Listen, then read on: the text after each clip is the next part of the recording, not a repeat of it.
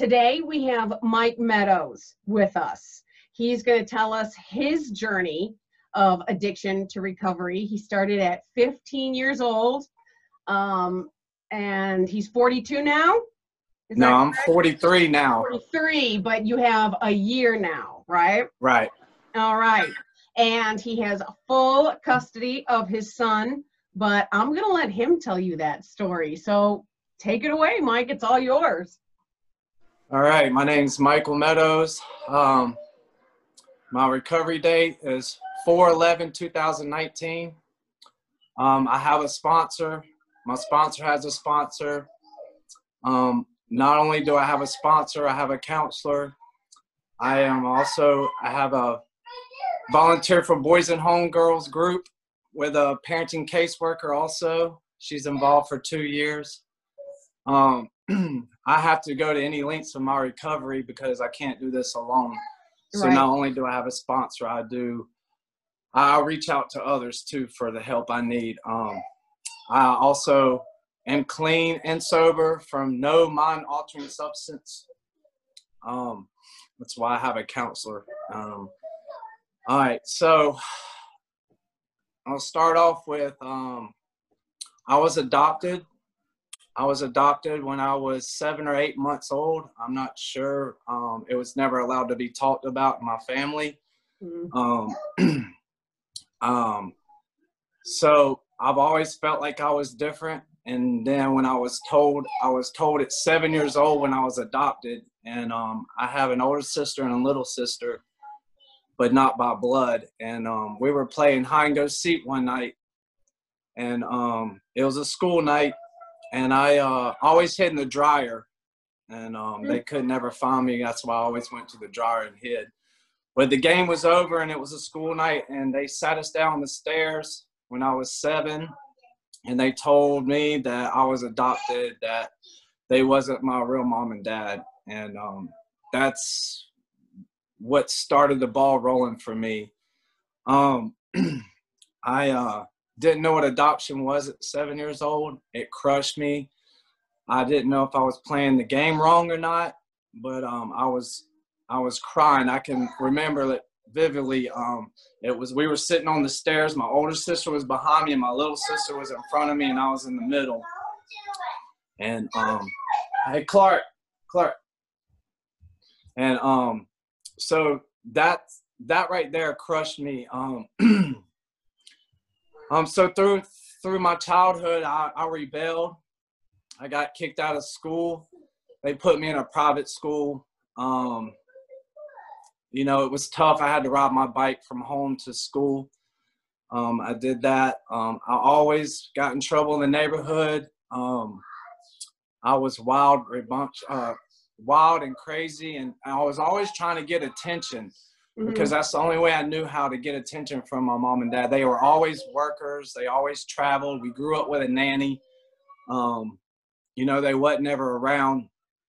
They were, but they wasn't. And, it was very hard for me in my childhood years.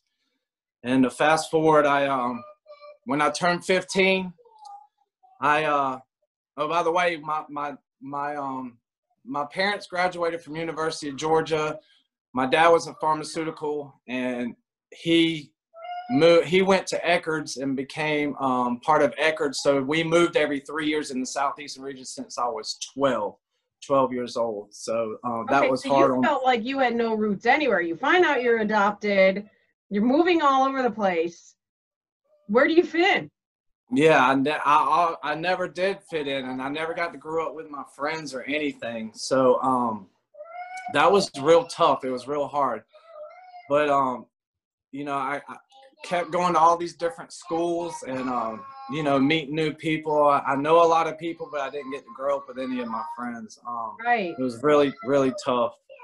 So at age 15, we moved to Summerville, South Carolina, which is outside of Charleston. And that was a high school. I'm in South Carolina. Yeah, that was a very big high school. It was section 9th and 10th grade and 11th and 12th on another campus. It was a huge high school.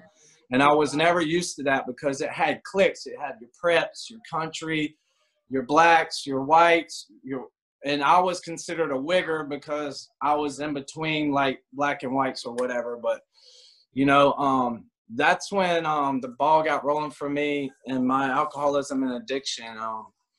I as I was growing up, I was never good at school. I couldn't sit still. I had ADHD. They had me on Ritalin. I've been to plenty of counseling. You know, and I just couldn't focus in school. I was just trying to fit in, man, and I kept to myself though. But I always acted out in school. I was a class clown. You know, I was put in smaller classes. They thought that would be better for me, but I was never there to really even try. I was a class clown. I skipped school, you know, and then I got introduced to alcohol and cocaine. And by this year, I think I was in 9th grade, I totally quit school, and I had this great idea that I was going to run the streets and do my own thing. I didn't need school. And I was drinking and doing cocaine. That was my drug of choice right there. I like the balance of those two. Right. And suddenly you fit in, because as long Right. as you're all doing it together, Absolutely. you know. Yes. Yeah, all So, those feelings of not fitting in just kind of go away when we discover, you know, the mind-altering substances. Right. So I'm a real emotional person. I don't know why I am that way, but I always hit it. I hit it real well. And then with alcohol and cocaine, that was my way to deal with my emotions and feelings. Mm-hmm. And it put this mask on that I was invisible and hard and all this stuff. And you know, I quit school. Like I said, I started running the streets. I was doing my own thing. And that's how the ball really got started rolling for me. Is I was always, you know, just doing whatever I wanted to do. It was me against the world. That was my attitude. You know, I didn't care about consequences or nothing. I did what I wanted to do. And with alcohol and drugs, man, it made me even invincible. So right. Now, what were your parents doing while you were doing this? My parents, they let me live at home. They wasn't, you know, okay with my decisions, what I was doing, but I hid it from them. They knew I was drinking, but not like that. They didn't know about the drugs until later on in my life. But my dad was like, well, since you're going to do what you're going to do and not follow the rules and stay in school, you need to go get your GED. And I always like, okay, I will. And, you know, I never did. And then, you know, moving every 3 years, I had to get a job. My first job was a bagger boy at Winn-Dixie, I think it was, when they first opened up in South Carolina. And I made tips. I was a bagger, you know, but that didn't last long. That didn't last long at all. I was stealing alcohol from them. I was still ripping and running the streets, you know, doing my own thing. And then, you know, we moved again. And then I think we moved to Chattanooga, Tennessee, which it's Hickson outside of Chattanooga up on the ridge. And I would try to go back to school, but it was just to meet people and find more connections, what I was doing. And I met my first girlfriend there, and I was selfish, and I thought having a family would fix me. And so I purposely got her pregnant. I was 17, she was 16. Oh, wow, yeah. Yeah, she got pregnant, and then her mom found out and said, if I don't marry her, she will have it aborted. And I was adopted. I don't believe in abortion or adoption at the time, but I was also young too. So I agreed to get married. We got married when I was 18. She was 17. My first child wasn't even born yet. She was pregnant for the wedding. That marriage, I ended up having 2 kids with her. That marriage lasted 3 years, but it was very toxic. We were very young, using drugs together. You know, I did work for her dad, making pretty decent money, had my own company truck, doing boiler work. But that didn't last. And then we moved again, and I'm trying to figure out, we moved to Asheville, North Carolina from there. And then that's my alcoholism and addiction got worse up there. I kept getting in trouble.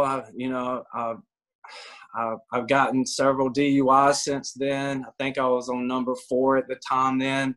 I don't remember how old I was. I started going to the hood to get my drugs, and I was getting ripped off and robbed and all that. But I had this great idea that I was going to keep coming back and show my face and get what I wanted to get, no matter the consequences. I didn't care. Right. We don't care. No, absolutely not. And I was going to make it known that I was going to keep coming back no matter what. And, as time went on, I ended up, my parents started finding out what I was doing. I kept getting in trouble, getting arrested. I have felonies, I have misdemeanors, I've been to prison 3 times. Now, can I ask you a couple of questions? Yes. Now, around this time, were you having any contact with your first family? No. Okay. Not at all. Okay. Not at all. And then, can I ask you what your felonies were?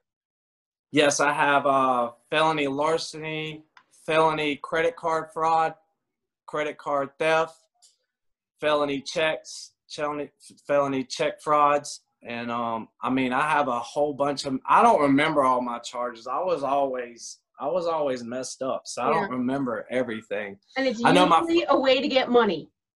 Yes. Yes. Yeah. So I'll explain that situation, how I got those charges. I will go back. My first bid was a year in Columbia, South Carolina, in Bush River Road. Age 15, we were partying in Charleston, and the high school wrestling team was over there. And that's what we did. My parents were always gone. We threw parties at our house, and the wrestling team was over there, and they wanted to go down the street and hook up with some girl that we went to school with in my neighborhood, and we were all drunk and high, and I heard they wanted to jump me, and they was going to go no matter what. It was like 2 or 3 in the morning. I'm like, we live in a nice neighborhood. That's stupid.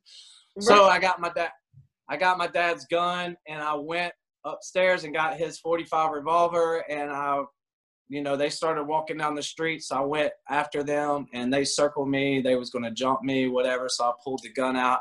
My intentions were not to kill anybody or anything like that at the time, but I did pull the gun out when they circled me, and I shot it up in the air, and they got scared and scattered.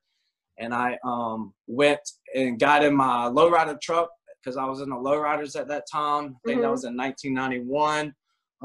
And put the gun in the seat and drove around the neighborhood to cool off. And the next thing I know, 15 cops came from all the entrances of the neighborhood, were chasing me through the neighborhood at 2 or 3 in the morning. And I was rushing back home, and I jumped the driveway in my lowrider truck to get in the garage. And as I got out to hit the garage button, all the cops had swarmed the house and had guns drawn on me and told me if I moved, they were going to shoot me. Wow. And I was that close from shutting the garage, because I knew I had the gun, but I was so messed up, I didn't know what to do. It happened so fast, and I didn't get to shut the garage. So that was my 15.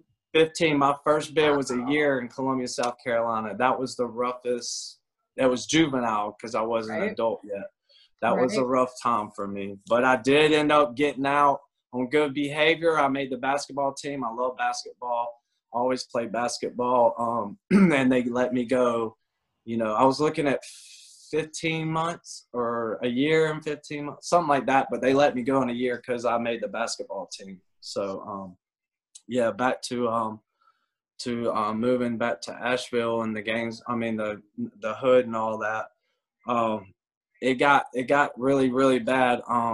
So I thought the good idea was to move back to Charleston at the time, and I ended up now, mind you, I've worked in the restaurant from 18 to 42, so I got 26, 27 years of restaurant experience, because that was easy to get alcohol and find my drugs, especially cocaine. Yes. And,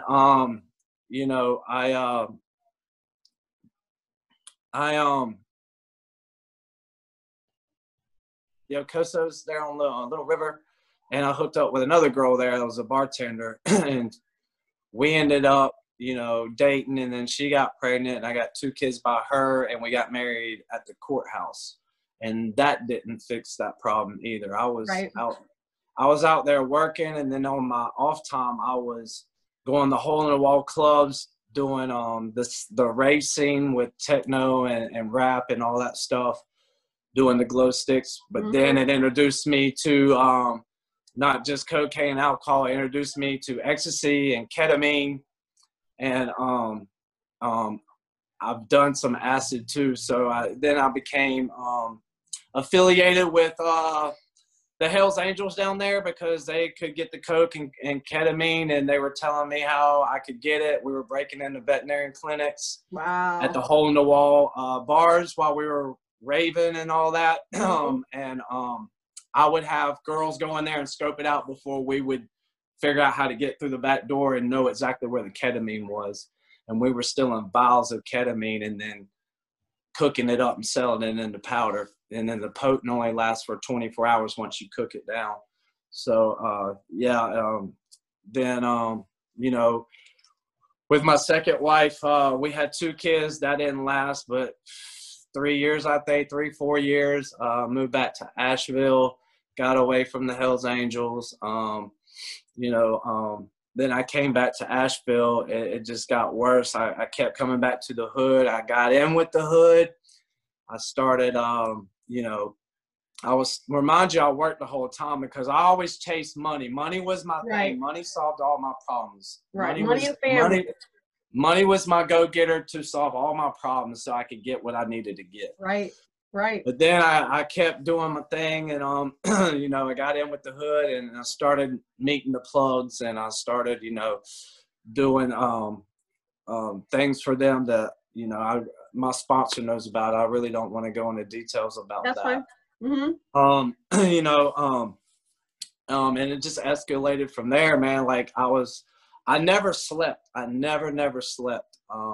When I did, my body would shut down and I would get sleep. But I've lost so many jobs because I would always call in or just no call, no show. But they would bend over backwards for me because I was so good at what I was doing. I knew how to interact with people. I was basically a bullshitter. So I knew how to con my way to get my money. We're good at that. Oh yeah. Yeah. Oh yeah. And I also with the credit cards, I knew how to bypass all that stuff too, and make extra money too. Crazy, insanity. It's amazing. If we would just put some of, like 5% of the effort that we put in and the skills that we used for drugs and alcohol into something positive, I mean, it'd be amazing, the results that we would get. Yes, absolutely. And then, I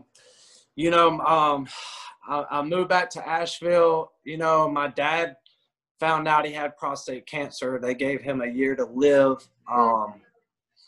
He ended up not making it a year.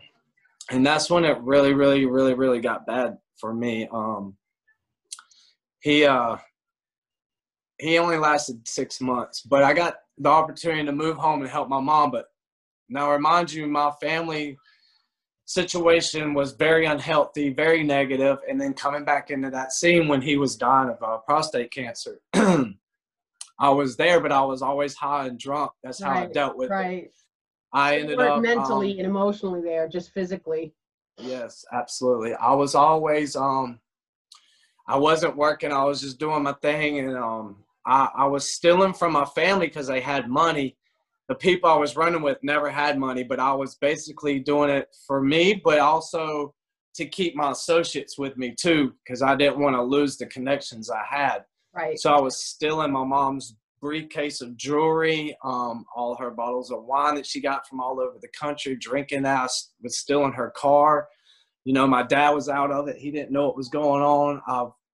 On probation, basically my whole life. I was in and out of courts, through this process. I didn't know how to deal with it. It got to the point where my dad was getting really sick. He ended up looking like an Ethiopian because he couldn't hold down food. He was getting water in his brain. He couldn't function. So I would steal my mom's car, and I stole my dad's credit cards and activated them after he passed away. And I had this bright idea, well, I can't get in trouble for this. He's deceased, so they shouldn't let me activate his cards even though I had his social security number and birthday. That's all I had to do on the phone is activate it that way. And he had unlimited credit. So, you know, I activated 15 credit cards, and that's how supplying the hood, my addiction, my alcoholism, I was I was the man at the time. But, you know, it just, now that I'm clear-headed, it was the stupidest thing. Like, I didn't care. I went to any lengths of my addiction and alcoholism, and I didn't care who got in my way, who I hurt, what I did, even my family. And you know, when the funeral came, I was so messed up. I went to a friend's house, and this was the day before his wake, and I was so messed up on coke and alcohol. I didn't want to live. I took my dad's shotgun. I went to the guy's house. He couldn't deal with me, so I went down in the basement with the shotgun, and I had it upright against me sitting on the couch in his basement in the dark. And I don't remember what happened, what stopped me, whatever, but I just remember waking up, and this dude was in my face yelling at me, slapping me, waking me up. I guess I fell asleep or blacked out. I don't know what happened. Wow. But I woke up, and I knew my dad's wake was there the next morning that we had to go to, and I procrastinated. My next drunken high was more important than making it on time. And I went to my parents' house and was rambling through their stuff and trying to get my fix, and I did. And I ended up making it, but I was late. And as soon as I walked in, by this time, my family knew what I was doing. They were done with me. They would just allow me to be there for my dad. Right. And first thing, as soon as I walked in, they accused me of stealing his Rolex watch because of all the stuff I did with my mom and credit cards and stuff. And I honestly didn't steal that. I didn't steal his Rolex watch. Now, if I would have found it, maybe I would have done that. But at the time, I don't know, because it didn't happen. But I promised and promised, and it became an ugly scene at my dad's wake. And I just kept crying and pleading and, you know, telling them, but who am I to make someone convince them that they believe that I didn't do it after all the crap I was doing? I didn't understand that. We lie ourselves into a corner and then expect people to believe us when we're telling the truth. Absolutely. So, you know, I ended up leaving, and then, you know, that's when I really got heavy, and I didn't want to live. I lost my dad. He was a rock of our family, and he never gave up on me, even though he wasn't there for me the way I wanted him to as a father-son relationship. But he always bailed me out of trouble, and he was always there to support me no matter what. But I ended up being homeless. They gave me tough love. I couldn't live there. I ended up being homeless, went to a homeless shelter. But the homeless shelter in Hendersonville, North Carolina is right in the hood, right where I was copping and doping and drugging and drinking and doing all my crazy stuff. Right. So that was hard for me. But I ended up doing a 8-month Bible recovery program there just because I was selfish. I didn't want to be on the streets from 7 in the morning till 6 at night. You know, I wanted to stay in and you know, recuperate or whatever. But, you know, that was a religious program, and that didn't work for me. I completed the 8 months, but as soon as I got out, I went right back to what I was doing. And I was not honest the whole time. I was still doing my thing on the side. They didn't know about it. And, you know, after that, I didn't go back. I remember breaking in cars and stealing and robbing and doing whatever I had to do to eat and survive and get my fix of alcohol and drugs. And, you know, that went on for a long period of time. And then, you know, when I wasn't allowed at home, I broke in, stole my mom's car. And then that's when I did the credit card things. And I was gone. Remind you, I was on probation. I had an ankle bracelet on at the time too, but that didn't stop me either. Right.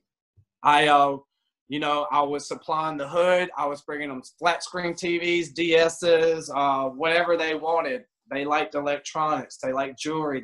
I would even figure out a way to get them those gift cards, you know, with hundreds of dollars on it, or $500 or whatever they needed, just so I could get I'm the type of person that I have to have an amount of cocaine and an amount of alcohol. And I always kept the cheap alcohol. It was King Cobras was my favorite thing. I drank about 4 or 5 a day. And I didn't care about drinking and driving. I always drunk and drive. And I always carried cocaine on me just because I love the balance. But I ended up, I think I was gone for like 2 weeks, and I was in a hotel, and I just was trying to kill myself with drugs and with cocaine and alcohol. And I almost got there. I got a hold of this batch, and I was in a hotel, and I didn't know at the time, but it had rat poison in it. And I knew who it came from, and I was going back to them that night to take care of them. And but I never made it because I felt like I was going to die. And then I was thinking about my dad, and I was thinking like, well, I'm about to go meet my dad. I'm about to die. They called, the people that were with me called the ambulance. By the time they got there, they, you know, I was on probation. They told me, the cops showed up. They told me to ride with them. The cops couldn't do anything if I went with them. So I went with them. Come to find out it had rat poison in it. But they said I was so high that I felt like I was going to die, but my heart was just racing too fast. Yeah. But it had rat poison in it too. So I could have, I don't know. I made it through, but then, you know, after that, I just, you know, I returned my mom's car back, and I went to take a shower in her house, and she wasn't there. I broke back in. It's a gated community neighborhood in Nashville, and I know how to break into things. So I broke in, took a shower, and next thing I know, while I'm in the shower, the police was there. And I own everything I did, but I always try to not get caught too.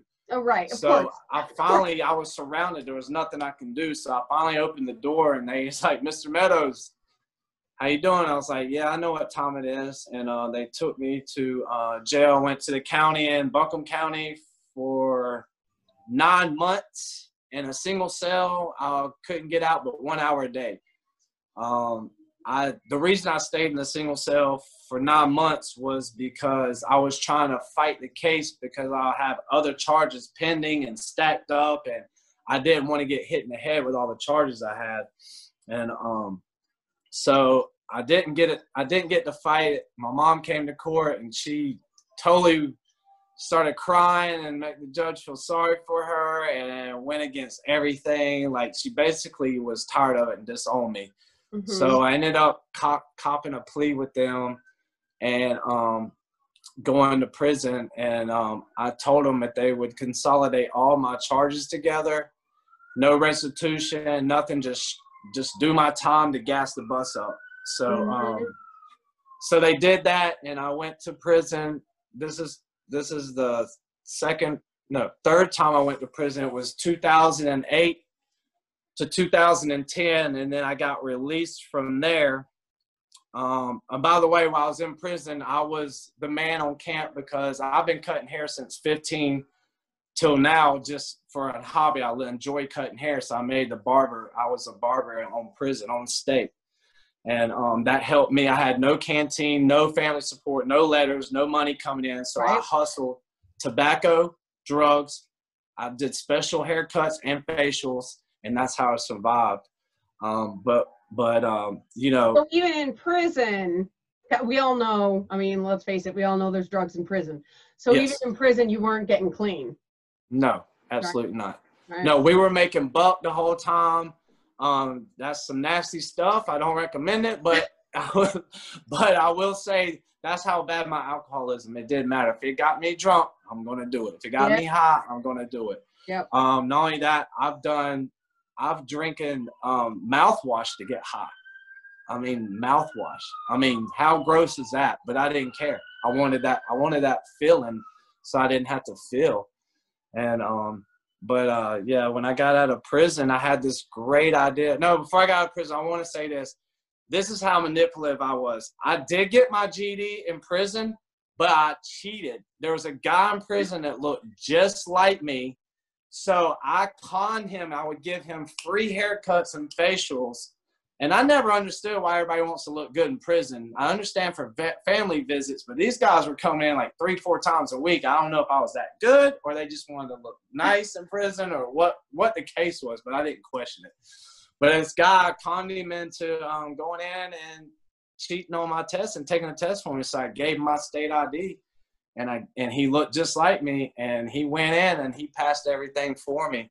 Now, remind you, this is how I didn't care. We had a fire drill that day, and I thought we was going to get busted because they do head counts and stuff, and they were in there taking tests, and they had us separated. Now, I'm out here on one side of the yard, and he's on the other side of the yard, and all they didn't even look at the IDs. They just did head counts, and I don't understand how these teachers didn't know we wasn't the same people, but it is what it is. But, you know, I would always try to figure out a way to make things easier for me, even though it was hard, or con or cheat. Still a lot. That was me. I was a selfish, horrible person.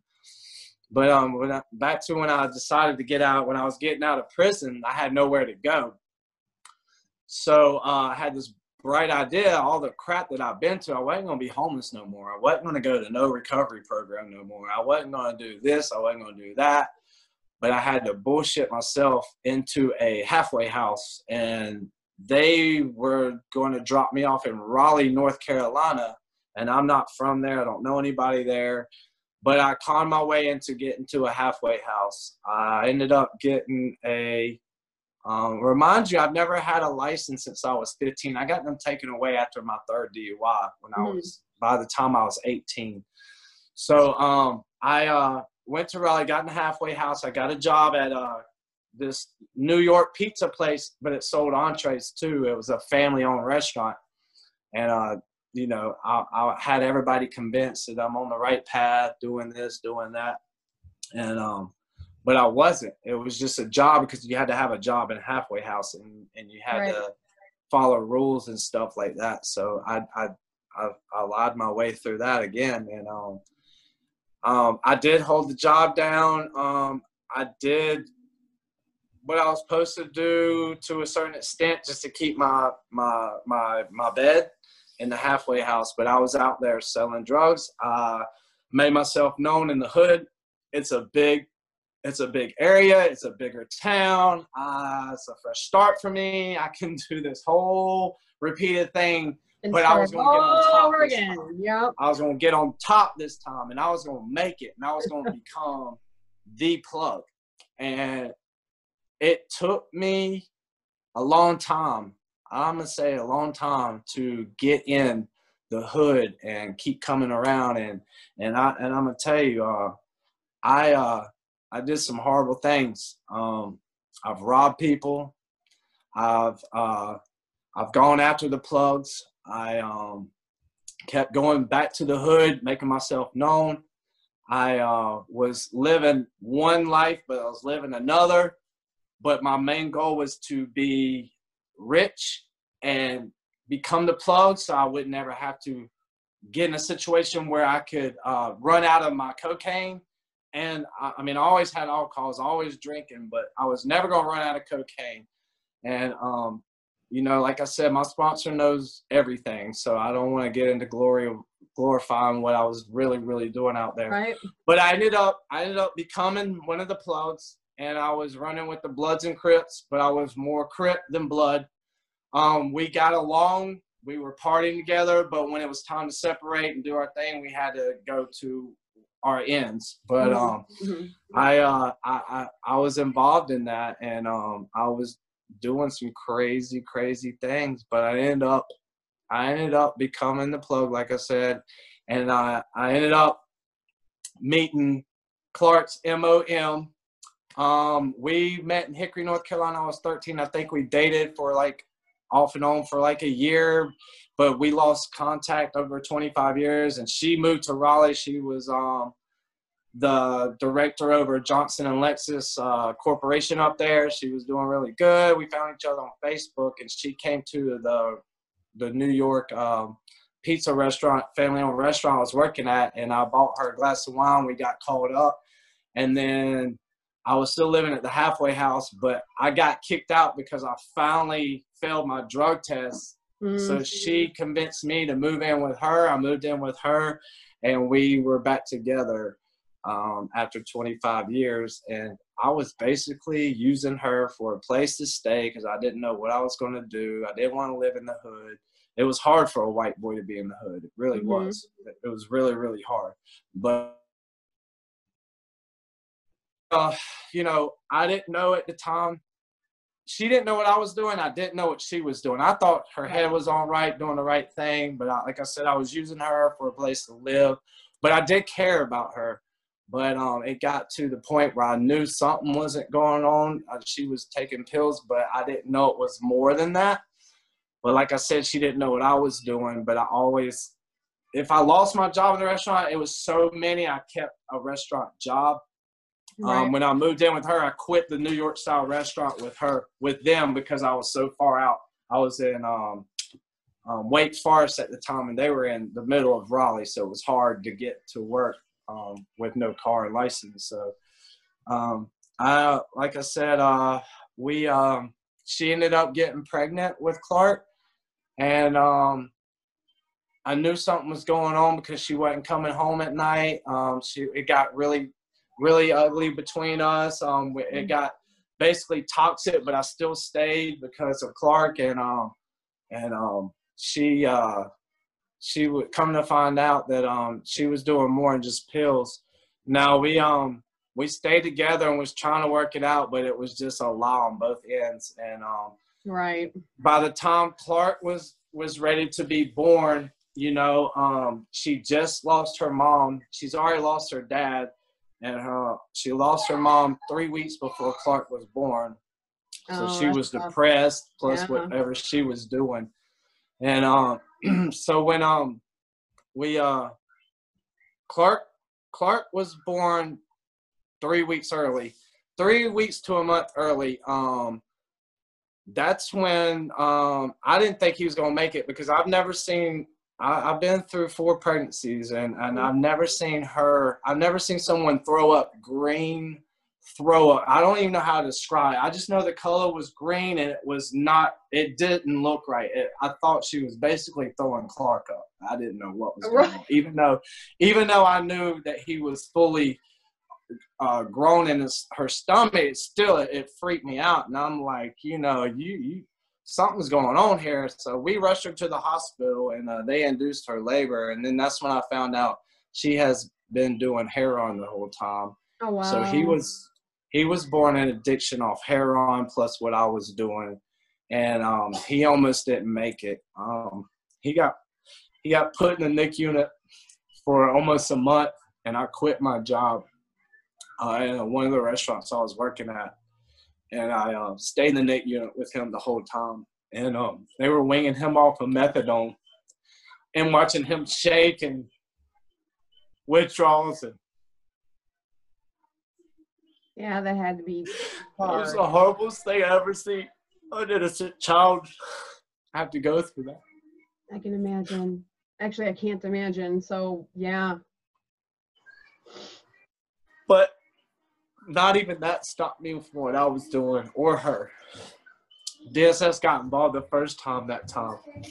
And they, you know, I was the one that was not doing anything wrong. I had everybody convinced I wasn't doing anything. I was clean and sober and blasey. But she had no choice. They knew she was on heroin and pills. And the DSS told her she didn't go get help, she couldn't be a part of Clark's life. So that's another reason why I quit my job, was to take care of him. And she finally agreed to go to rehab, and I spent $30,000 for her to go to Pavilion in Black Mountain. And because she was too good to go to a homeless shelter or a free rehab or whatever. She needed a luxury rehab. But yeah, she went, and then I stayed in Raleigh and Wake Forest at our townhouse, and I wasn't no better. I was letting the gang members come around Clark. I was selling drugs. I was doing what I had to do that I thought was best for me and Clark, because I had no job and I couldn't get any food stamps or Medicaid or nothing for it. Well, I did get Medicaid, but they wouldn't help me because they thought I was able to work. And so I was trapping out of my Raleigh house with Clark there, and I let some bad things happen around Clark, and I was using cocaine and drinking all the time. Mm-hmm. And I never slept because I had to feed him every 3 hours. He went everywhere with me. I did take him to see his mom every Sunday. That was a 10-hour trip. So this boy's basically, since he's been born, been an addiction himself, and been on the road most of his life, because I traveled selling my drugs and doing what I had to do to take care of us, and going to visit his mom. And finally I got DSS convinced. She came and do checkups, but I was high the whole time. I don't even know how she didn't know I was high. I don't know how she didn't smell it. Like, I did all forms of cocaine. I shot it, I smoked it, I cooked it. I did whatever I had to do because I was a seller too, you know. Mm-hmm. And I didn't just sell cocaine. I was making my own heroin, but I didn't put fentanyl in it because even though I was trying to be hard and make money, I didn't have the conscience of knowing I could kill somebody. But it didn't even matter. That's my way of my disease thinking, is money, money, money. I still could have killed somebody, you know. Mm-hmm. And but anyways, so I finally got all my money together and saved up, and the opportunity came that we could move to Ocean Isle, and got a beach house on the waterway at Ocean Isle Beach in North Carolina. And I got away from the gangs. She was still in rehab, and I told her if she wanted to help me make this family work, she could move down here. But we had to get away from Raleigh. We just had to. But it didn't stop me. I was still traveling back to Raleigh. I let the gangs take over my Raleigh house, trapping out of there. Mm-hmm. And I would come up there, bring them the money, and let them do their thing. And I would stay up there for 3 days and then come down, act like I'm living a normal life. But no, I was bringing packages down here. I was getting known down here in Myrtle Beach, South Carolina, selling, robbing the plugs down here, doing all kind of crazy things. I even came up with a bright idea on this app called Backpage, where you can hook up with services for women. I wasn't hooking up with the women for services. I was hooking up with them because I knew there was going to be prostitution, drugs, and people coming in and out selling drugs. And my mentality was, I'm going to get known in the back page with these females and give them free drugs, and wait for these dudes that they call their pimps or their connections or whatever, and I was going to rob them. And I did. That's what I did. It was all about that street thug mentality that I had, that I've done from 15 to 42. And I was going to just keep going till I died, to get rich and to keep my supplies and my connections and everything. And, you know, it's crazy, but, so I'm just going to leave it as that, and then I'm gonna fast forward to how I got to recovery. Okay. We bought another house. I sold the beach house. I bought a house here in Carolina Shores, North Carolina, which is right down the road from Calabash and Ocean Island Sunset. And I was gonna make this family work, and it got toxic. It got worse. I was bringing over some of the guys that were selling drugs for me. I was bringing some of my gang members down from Raleigh. Then when his mom found out I was doing, she wanted to be a part of it. So I wasn't selfish, and she convinced me, and I let her be a part of it. But she wasn't doing nothing but just taking my drugs and using them for her sake. And it got really toxic. It got so toxic where she was doing things behind my back she didn't want me to know she was doing. So I set up a baby monitor camera in the house, and I moved upstairs because it got so bad I couldn't stand being around her. And I was watching what things were going on downstairs in the house. But I was up there drinking and doing drugs, and I would leave to Raleigh and come back after I needed a break or whatever. But she got so bad that she physically started abusing me, hitting me. She at one time I cut her off from the drugs and my supply and everything, and my people that were selling for me. I got them to cut her off too.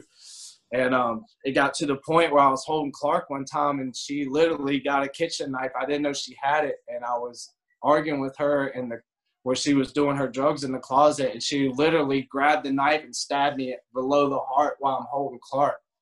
And I grew up not hitting women, but I should have knocked her head off, but I didn't. I don't know why. Like, I was hard in the streets, but when it came to women, no matter how far she pushed me, I never put my hands on her. I never hit her. I never did. I don't know why. It's kind of like I wanted her to physically do what she did, because I knew deep down inside. I never loved myself. I never loved myself. It was me against the world. It was F the world, and I was just living in it, and I was going to do whatever I had to do for me, and that's all it was. And it got really toxic. And then she let some of her friends. At this time, she was back home from her COVID, but then she DSS got involved the second time because she went on vacation with my sister. And I didn't know this until I almost got Clark DSS, because no one would tell me what was going on. She went on vacation with my sister, and they were at a water park, but she was messed up the whole time, getting high the whole time. And come to find out, my sister knew what I was doing, and she had control at the time.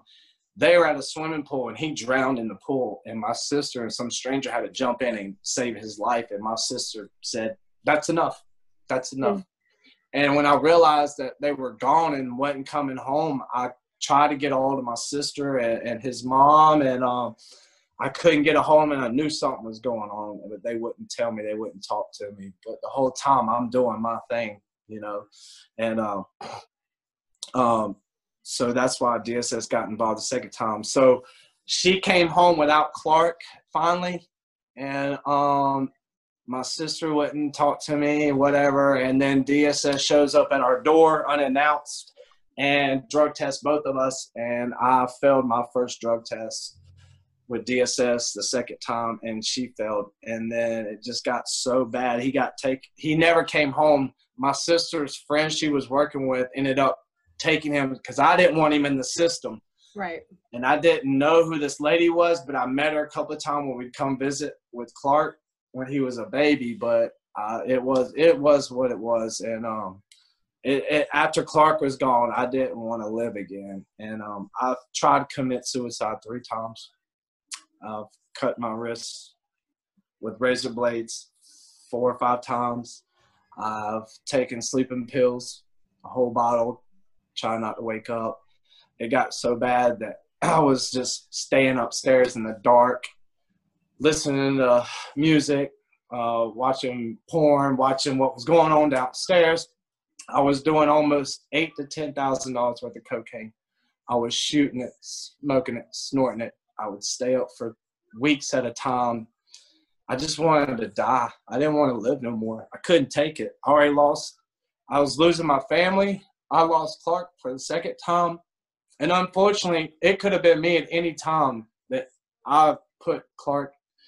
He could have been dead. I could have got him taken away from DSS. But unfortunately, it was her the second time. And I'm not mad or upset anymore about it. But I don't know. So she had to go to IOP, and she was, driving a nice Lexus and all that. And these people were court-ordered in IOP. They're not ready to change their lives. I'm not saying all of them are not ready, but they're forced. They're court-ordered. Right. I've been there. Right. I know how it is. I wasn't ready, especially when I'm forced to do something I don't want to do. It's got to be the addict's decision, or it's not going to work. Exactly.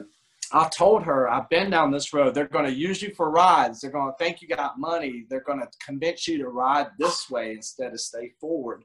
And she's like, I'm grown. I can handle myself. I was like, okay, well, you ain't built like that, but good luck. And that's exactly what happened. She started bringing plugs over our house and sleeping with all of them. She met a guy in there. She started hooking up with him, and she wanted me out the picture at this time. And I wouldn't leave. It was both our houses. It was basically mine, but I wouldn't leave. I would rather stay there and go through the physical altercations and mentally and physical abuse through her than go start over again. Even though I had money, I just didn't want to leave. Mm-hmm. And that's the insanity of alcohol and drugs is. Right. Yeah. And so anyways, I was upstairs and I was doing that. And then finally I know about God, but I don't have a relationship with him. And I cried out to God. I said, God, if something don't change, we're going to lose Clark forever and we're both going to die. And, God's got a funny sense of humor because he answered my prayers. He got me out of there. Not how I wanted to, but this is how he got me out of there.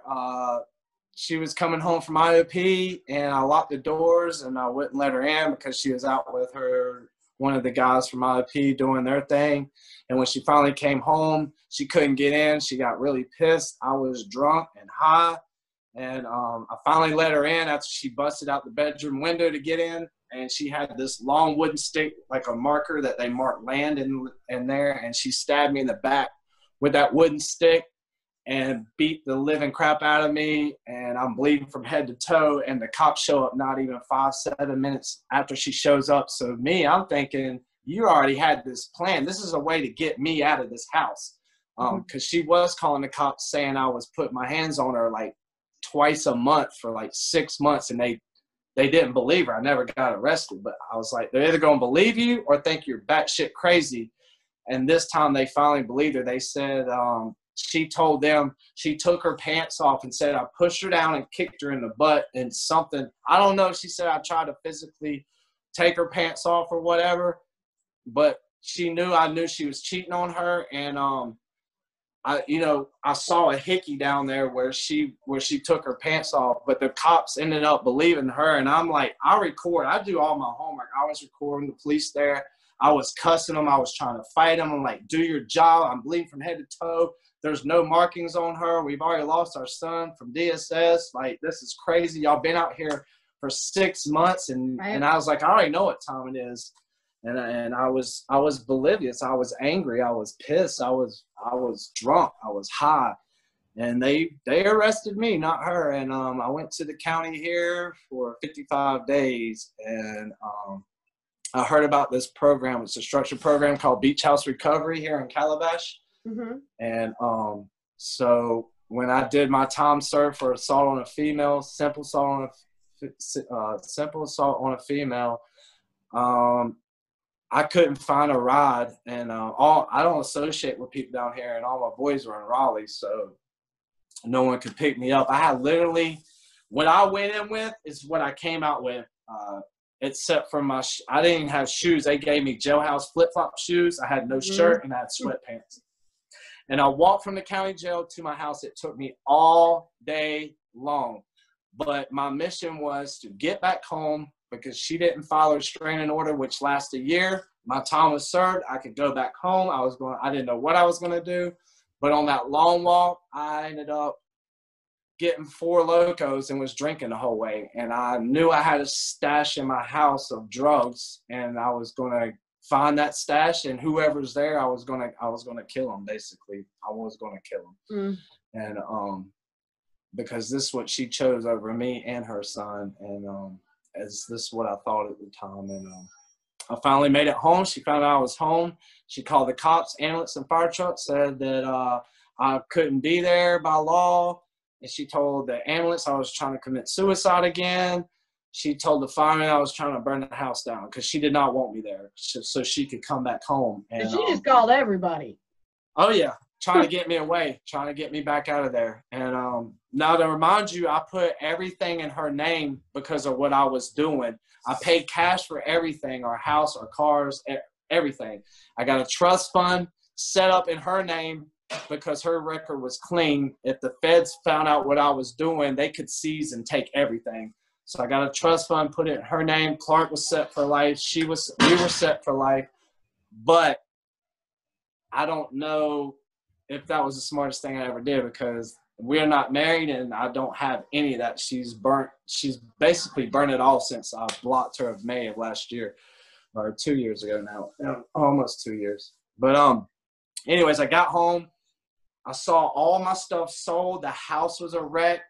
You could see where they were beating down sheetrock and destroyed the house looking for my packages that I had hid. I guess they found it because I never found it. All my stuff was gone. There was guys' clothes all over the place. There was dog poop everywhere. I don't know. It was disgusting. It was a brand new house. And finally, I just broke down crying when the police and they were there. There's like, we can't arrest you because you did your time. She didn't file that restraining order. But you got to figure it out. You don't need to stay here. It's not going to get any better. And I was like, you're right. But I was drunk. I'm hard-headed. I don't listen. But I ended up making a phone call to Beach House Recovery. Now, remind you, you got to pay $1,500 to get in this program. But I told them my situation, and they were willing to let me stay there for 3 days to have somewhere to lay my head till I could figure it out. So they came and got me. They told me to grab 2 suitcases because I'm trying to grab everything. They're like, no, you can't bring all that stuff to this place. And they said, pick 2 suitcases. I picked 2 suitcases, and I went. And that was April 10th, 2019. I was drunk, beat red, crying, emotional, kicking and screaming. And I did my 3 days there, and then they said, if you want to stay, we'll let you stay, but you got to find a job, and you got to find ways to job, and you got to find ways to your court dates and all this other stuff. And I was like, okay. So I had to make a decision to make. Go back to the gangs in Raleigh or stay there, and I didn't want to stay there, to be honest with you. But I stayed, and I did it, 1 second at a time. And even though I didn't know what that was at the time, I did it 1 second at a time. I bit my tongue. And I don't know what came over me, but I went to every meeting. We went to AA and NA every week, every day. But I did more. I did 3 on Monday, 2 the rest of the week for the rest of the week. And I found a job making $8 an hour at a beach store. And I found a ride. So I stayed, and then, I'm still fighting for my life. And in the process, I still didn't want to give up on Clark either through DSS. And, it's Did you have any visitation with him or anything? Nope, not at the time. Not since I got arrested and got out and been in the program. I had no contact with him, none. And I ended up taking suggestions from my counselor because he's the one. He came on Thursdays and Saturdays there, and I went to every meeting. I took suggestions, but I didn't have a sponsor at the time, and I wasn't working the steps. But first of all, I had to block all my contacts, her, his mom, and I didn't want to because I still was in that state if I was going to stay or not and try to save our relationship and our family. But I just took the suggestion anyway. And that was a battle because starting over 2 suitcases, I just left $1 million, didn't have my son, left his mom, starting over 2 suitcases, and didn't have anything. And that battle, I still battle with that, but it's getting better. I know how to make it in the streets, but I'll lose everything I worked so hard for. Right. But I ended up staying 7 months, and then I finally got in between the 7 months. I showed up to court now every court date, and I finally got visitation rights. But I'll remind you, he was in Asheville, North Carolina, and I'm here. So that's a 10-hour trip there and back. And I finally got 2-hour visitation rights. I started getting rights. As a single father, I had no rights from the beginning. and remind you, I knew how to pass my drug test, even though I was still getting high before the structured program. So I only failed one, but I had no rights whatsoever. It was up to mom, basically, is what they were dealing with. But she's failed every drug test. And then I came in the game late too, so I didn't stop fighting. But I would show up to every court date with a support network that I built. I have no family support, right? Nothing. I built a support network. I would bring at least 8 to 10 people to court with me every single court date for Clark to show the judge I'm really trying to change my life. When I totally surrendered to the program and got a sponsor, this is when the ball started rolling for me. I didn't even trust the process. I just kept doing what was suggested and put the hard footwork in. And I ended up getting 2-hour visitation rights through DSS in Asheville. I would pay somebody to take me up there and bring me back the same day so I couldn't miss work. Because by the time I was paying rent at the structured program, paying gas, and living, I was living off $30 a week. I was barely making it. So right.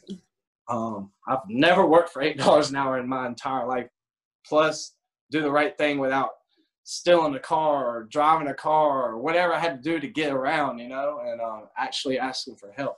But through the program, I got saved. I got baptized. I went every Sunday on my knees. This is before I even had a relationship with God. It was all free. I had to try something different when I totally surrendered. And right. I went every Sunday on my knees and prayed, and that's something I've never done before. But anyways, the judge told me that I had to find somewhere to live after visitation rights in order to try to see if I could get Clark back, because you're supposed to do 2 hours, then the nights, and then the weekends, and then go from there, right? But because he was so far away, the caseworker, I'm not down in women or sex or anything like that, but my caseworker was a lesbian, and she did not want me to have Clark. She was totally against it. So and it's all females in there, and I'm the only male in there besides my male lawyer that was court-appointed lawyer now, remind you. And he was young, and he didn't act like he really knew what he was doing. But they were all against me except for my lawyer, and they wanted to close the case. And I've seen cases go on for like 2 years or more. And they wanted to close my case for some reason, because the lady who had Clark wanted to adopt him because we were never going to get our lives together. And the judge subpoenaed her to court, the lady who had Clark, and she came up on the testimony, and she was like, that's my son, I'm his mother, they're never going to get their lives together. And the judge, she brought a photo album, like her and her family and Clark, like she's been raising him the whole time. And the judge was like, man, we appreciate what you're doing, but didn't they make it very clear to you that if one of them got their lives together, that by law we have to try to give their child back to the biological family or parents? Right. And she was like, yeah, is the goal. Yeah. And she said, yeah, they told me that. He's like, well, your motives are wrong, and I'm sorry, but them two is his real mom and dad, and we appreciate what you're doing. But the judge's whole attitude changed, and he told me that I had to find somewhere to prove that I could take care of Clark. And the whole time now, reminding you, Adam at Light and all them were against me. But I proved myself. I found somebody that was willing to let me and Clark come live with them. I found another person that was willing for me and Clark to live with them. I made the rides up there. I stayed committed. I did everything the judge asked me to do, with no license, no family support, making $8 an hour. But I made it happen somehow, some way. It was God, but I had to put the footwork in, and it was hard. But anyways, I did that. I moved in with a guy that came to our home group, and he let me stay there. And remind you, Clark wasn't home yet, but I set everything up, child-proofed it, all that. DSS came out. He did get to come home for one weekend, no overnights. He got to come home for one weekend. And then if all was good, we had to take him back that weekend. And then the next following weekend, he could come home. And if everything was good, she came out that Sunday. And if she didn't see anything wrong, he got to stay. So I got him on Valentine's Day, February 14th on Valentine's Day. Remind you, Valentine's Day is not just another day for me to get drunk and high. Never was special, never meant anything to me, but I was clear-headed, clean and sober, and that day was one of the best days of, now it's a Valentine's for me because me and Clark got kind of reunited. He wasn't, I didn't get full custody at the time, but he got to stay full time with me because everything I was doing was correct. And the judge told the caseworker and them, we're not picking up dirty rocks no more. Unfortunately, Mr. Meadows came in the game late, but he has proved himself and gone more and beyond out of his way to prove to y'all every loophole y'all throwing at us, we're picking up clean rocks from here on out. And he said, y'all are all going to be on board or I'll give him his son back today. And I was like, whoa, what's going on? You know what I'm saying? So, but he ended up coming on February 14th, full time, and then he stayed, and then the coronavirus came. Right. And I got laid off of my job at the beach store, and filed unemployment, and they didn't do their paperwork. And remind you, my boss was in my home group, and she's got 7 years clean and sober, and she's been my biggest supporter. And I don't know what happened, but as soon as Clark came home, she just stopped being committed and supportive and didn't do her paperwork. So I had to appeal unemployment, and I didn't get it till May. And on top of that, the guy I was staying with, he let his ex-wife move in with her. His ex-wife move in with him, and she didn't want me and Clark there after all this. And I'm like, what is going on, man? Like, so me and Clark hid in our room at his house because he's 3 years old. Like, I can't control a 3-year-old without him getting on that lady's nerves. So, but anyways, I started looking for a place, and I finally got my unemployment, and they gave me a lump sum check of the back pay and all that. So I reached out on Facebook looking for a place to live as a single father with a 3-year-old kid. And this guy on Facebook has 5 years clean and sober. He's a preacher's son, and he owns a beach house, and it's fully furnished.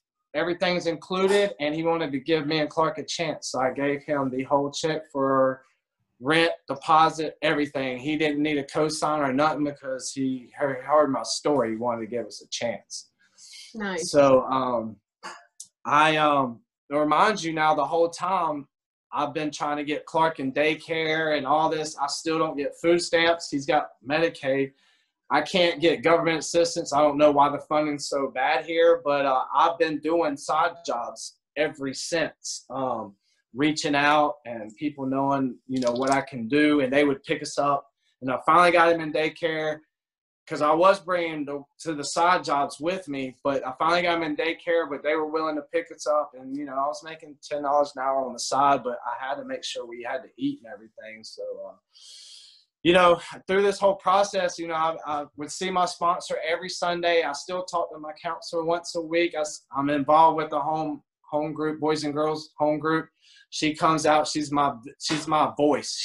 She helps me with everything because I'm not good on computers and trying to fill out things and all that. So, I through this whole process, I've gotten through the 12 steps with my sponsor. Remind you now, I've been through 3 sponsors. My first one didn't do any work with me. I had to fire him. My second one, I was going through the steps when I was in the structured program. We got to step 12, and then he got his 2 years and relapsed. So I had to find another sponsor. And the sponsor I wanted, I finally ended up getting. Anyways, he's got 14 years now clean and sober. He just celebrated a birthday. And he's been to prison. I relate to him. He did a thorough step work because I didn't know I was going to have to do my step work over, but I accepted it if I was going to. But there might have been something I missed with my second sponsor that I didn't get. And I don't want to get 2 years. I don't have 2 years yet. So I don't want that happening to me. So God, is, my God is doing so much for me what I can't do for myself. Yeah, I do have fear still. It's gotten better because every loophole that comes my way, I've knocked out.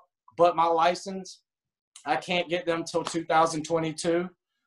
But They were suspended indefinitely. I have 8 DUIs. I got 2 of them dismissed. They were suspended indefinitely, but the lady heard my story. Unfortunately, my last DUI was less than 3 years. So by law, even if they can get them back, they said I have to wait 3 years. Right. There's nothing else I can do. So I'm doing this. I'm raising a 3-year-old son. I'm doing my recovery. You know what I'm saying? I'm finding rides. Now, when did they tell you that you got full custody of Clark? Oh yeah. Sorry. So it's like the best part of the story, Mike. I know. I'm nervous. I'm all over the place, but I ended up, So through the Corona, thank you for bringing me back down. So through the coronavirus, this is amazing, but I'm gonna have an opportunity to thank the judge one day. But coronavirus got really bad. We couldn't come to court, and we had to do it virtual. My parenting caseworker came over. We set up the laptop computer, the judge, the DA, the DSS caseworker, and other people were on there. And he rewarded me full custody of Clark on 6/3/2022. That's June 3rd, 2022, virtual on a computer. And I didn't like it because I wanted to go shake the judge's hand and tell him that I'm so blessed because he kept his word if I was going to do the right thing, because he told me the ball was in my hand. Which end zone did I want to go to? And I said, I want to go to the winning end zone. And I would go to any lengths I had to in my recovery and fight for Clark. And he gave me full custody that day. That's powerful. That is so awesome. Mike, your story is powerful. And when this episode airs, it is going to hit somebody. I mean, it's such an amazing story of quote unquote hopeless addict felon to full-time responsible single dad who won his son back, who fought and won. I mean, that's amazing. That is amazing. And I mean, I'm amazingly proud of you, and you should be amazingly proud of yourself. And you are a remarkable human being. You really are. And I really think that you're gonna, all that effort that, you know, because you wanted to be the top of the food chain, you know, on we'll call it the dark side. So now that you're over, you know, that you've come to the other side, you know, I think that you have the potential to be just as successful and an amazing dad.